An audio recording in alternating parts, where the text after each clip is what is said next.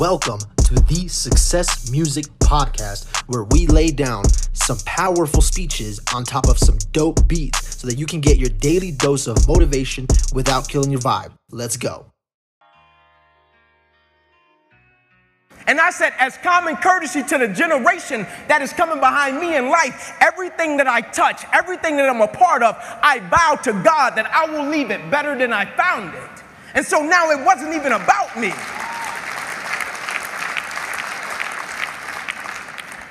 And I got my scholarship up to Tennessee, and they looked at me when I first hit campus, 135-pound kid soaking wet in the SEC. And the first reporter, he asked me, he said, Inky Johnson, do you even think you're going to play at the University of Tennessee? He said, you're 135 pounds. I said, not only am I going to play, I'm going to start. I said, you made a mistake.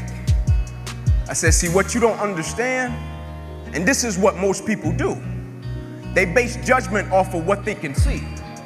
But what they don't understand, the moments that make you who you are, the moments that they can't see.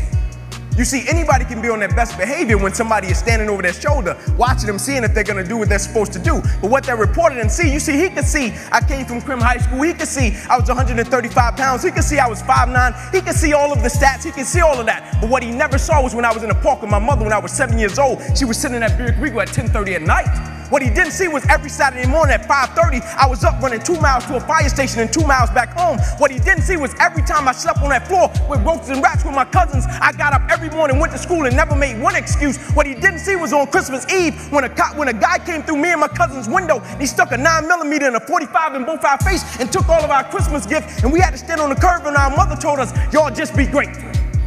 He didn't see that. And those were the moments that made me who I am. And so now his opinion didn't matter. His opinion would never become my reality. And my freshman year, I played special teams. Sophomore season came, broke the starting lineup. You know the first person I went to see at media day?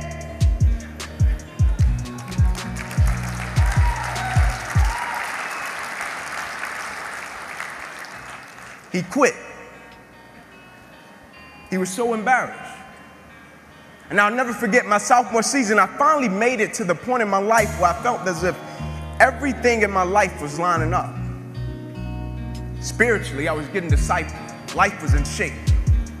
On track to graduate in 3 years. Life was in shape, education.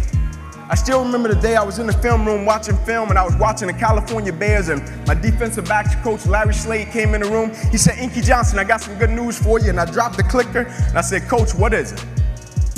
He said, son, you're a projected top 30 draft pick. He said, all you have to do is play these next 10 football games. You're an automatic multimillionaire.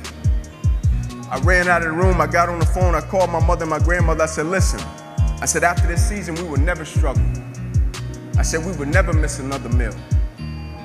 I said, after this season, our lives are about to change forever.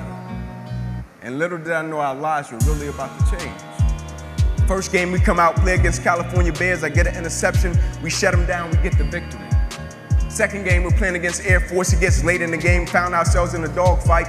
Quarterback dropped back, he released the ball to the running back coming down my sideline. Now I approach the tackle like I approach any other tackle, and the way I'm approaching it, either I'm gonna knock you out or you're gonna knock me out. I'm 165 pounds, I can't play with anybody. But at the point of contact, when I hit this guy, something different happened that had never happened to me before in my life. I hit him, and it seemed as if every breath in my body left. My body went completely limp. I fell to the ground. I blacked out. I'll never forget when my eyes opened, my teammates ran over to me. My first guy that was over was Gerard Mayo, the middle linebacker for the Patriots, one of my best friends. And he said, Ink, get up, let's go. I said, I can't.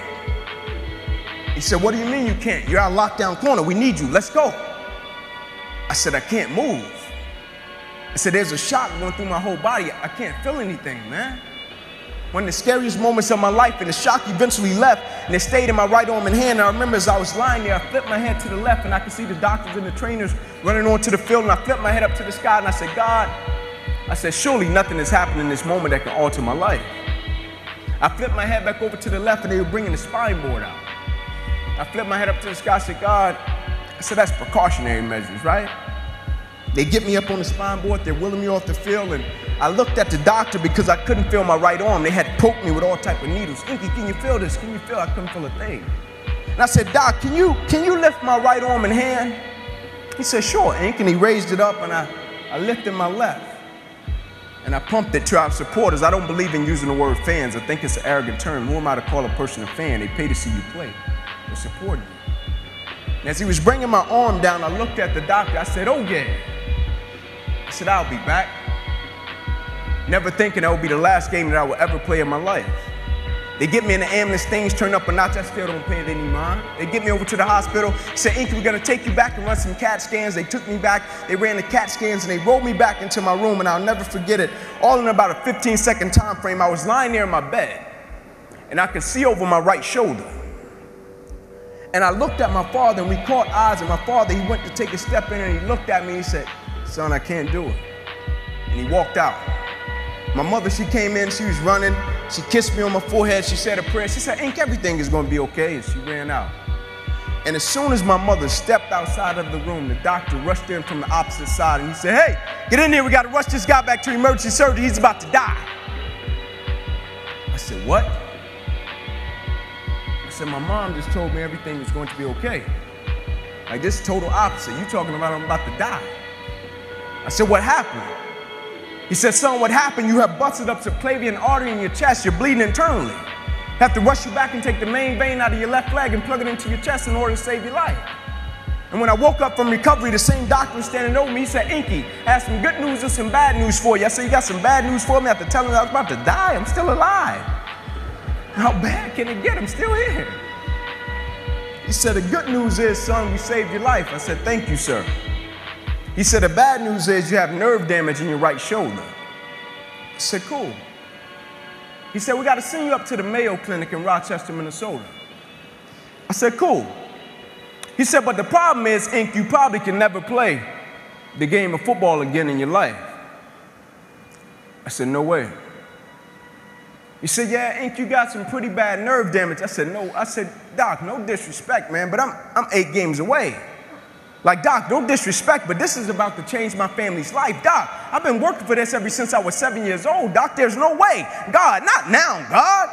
Like, let me make it to the NFL so I can help my family first. Like, we miss Mills. And you're talking about my career could end right now? Like, no way. And I snapped out of it. I said, man, I never cheated. I said, there's no way. I never cheated. I never cheated myself. I gave everything I had to it, and I respected it. I never cheated. There's no way that my career can be over. I said, send me up to the Mayo Clinic. And after several visits, I'll never forget, this is when reality set in. It was me, my mother, my father in the room, and the doctors came in. They said, Inky Johnson, here's the deal. They said, son, you have torn all the nerves in your brachial plexus. They said your brachial plexus are the nerve roots that go from your spine, and they come down, they control your shoulder, your arm, and your hand. They say you have torn them at all levels. They cannot be replugged.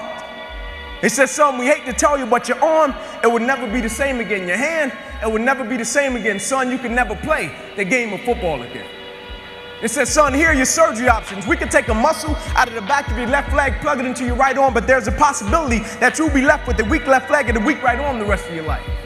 Or we could take a nerve out of your left arm, reroute it up to your chest, down into your right arm, but there's a possibility that you'll be left with 2 weak arms the rest of your life. Or we could take a nerve out of your left rib, reroute it up to your chest, down into your right arm, but there's a possibility that you'll be left with a breathing problem and a weak right arm the rest of your life. By the way, tell us what you want to do in the morning. And the next morning, I walked into the doctor's office. They said, son, what option did you choose? I said, no disrespect to you, doc. I'm not choosing an option. My situation is out of your hands. It said, cut with the cute talk. I said, no disrespect to you, doc. Cut me where you got to cut me. My situation is out of your hands. I'm not choosing an option. I said, I know I will come out of this situation okay. And as I stand right here on this stage, thank you.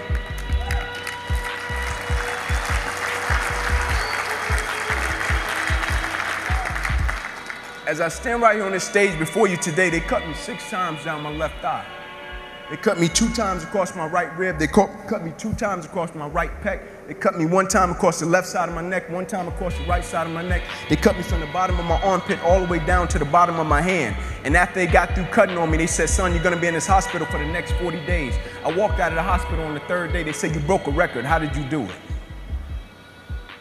And I said, first and foremost, the thing I want y'all to understand, I will never let a circumstance or a situation define my life.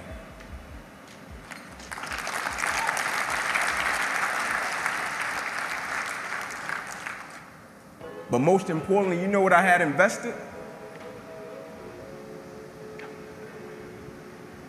I had sweat equity. I had been working my whole life. And what I didn't understand, by being determined to chase something, by being committed to it, and what commitment is staying true to what you said you were going to do long after the mood that you have set it in has left. You see, people think commitment is saying, yes, I'll do it on the days when it feels good. But I have been committed to everything that I ever started in my life, and I never stopped and I never quit it. And so by being committed to everything that I started, I finished it. It built a certain type of spirit. It built a certain type of mentality. It built a certain type of individual. And so now I couldn't quit even if I wanted to. I couldn't lay in the bed even if I wanted to. I couldn't stop even if I wanted to. I had too much sweat equity in my life and everything that I was doing. Because I understood my existence wasn't about me. I went from me to we a long time ago. I understood the process is more important than the product. It wasn't about the outcome for me. Whether I made it to the NFL or not, that was inconsequential in God's plan for my life. But I was going to fall in love with that process, because I understood by falling in love with that process, it was going to turn me into a machine.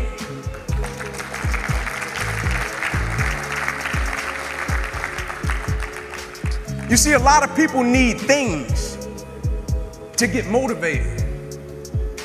A lot of people need a little extra money to get motivated. A lot of people need, whatever the case may be, a little bonus to get motivated. I don't need anything but breath in my body and life. And every day I wake up, I understand I got 2 children depending on me. I understand I got a wife depending on me. I understand I got a world that needs me. The reason I go at life with the passion and the zeal that I go at it with is because I understand every day of my life is somebody in the world that is dependent on me. It may not be you, and if it's just about you, you're in trouble, because I'm telling you, you're gonna hit something in life that's a lot tougher than you, and it's gonna test your will and it's gonna test your heart. And if it's just about you and if it's just about the product, it will crush you. Every day I get up, I understand it's somebody in the free world that's looking at me to see if I'm gonna keep going, and so I can't quit.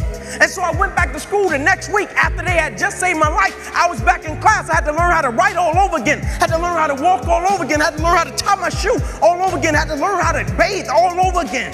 Had to learn how to live life all over again. Never one time did I say, let me go home, I need a break.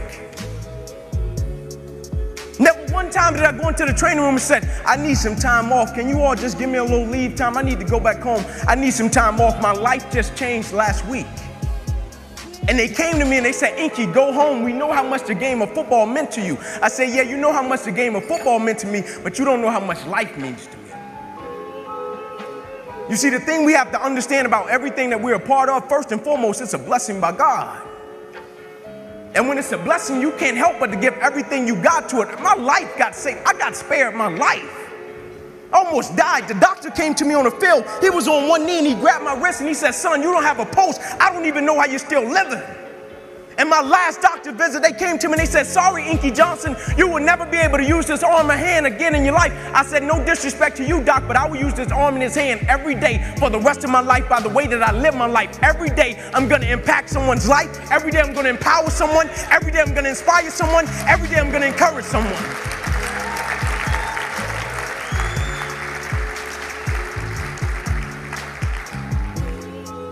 The thing we have to understand, what business are we in? Protocol, they call me in the world, they say Inky's a speaker. Inky's a motivational, whatever the case may be, Inky, whatever it is. But what they don't understand, I'm in the people's business. Not a speaker, I'm a servant. Anybody that has direct contact with people on a daily basis, that is an opportunity to change someone's life. Don't ever pass up an opportunity to be of encouragement to other people. Don't ever pass up an opportunity to inspire someone. Don't ever pass up an opportunity to empower someone. Don't ever pass up an opportunity to show someone love, because the thing about it, my wound, like you can see this. You can see my arm. My wound is visible.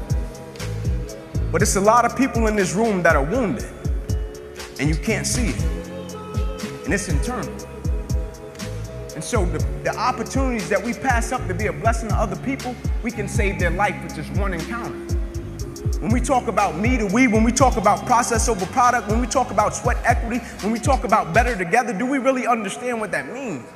Because sometimes the thing about life always comes along when we make up our mind to try to distract us. But truth be told, we all know that we're stronger together.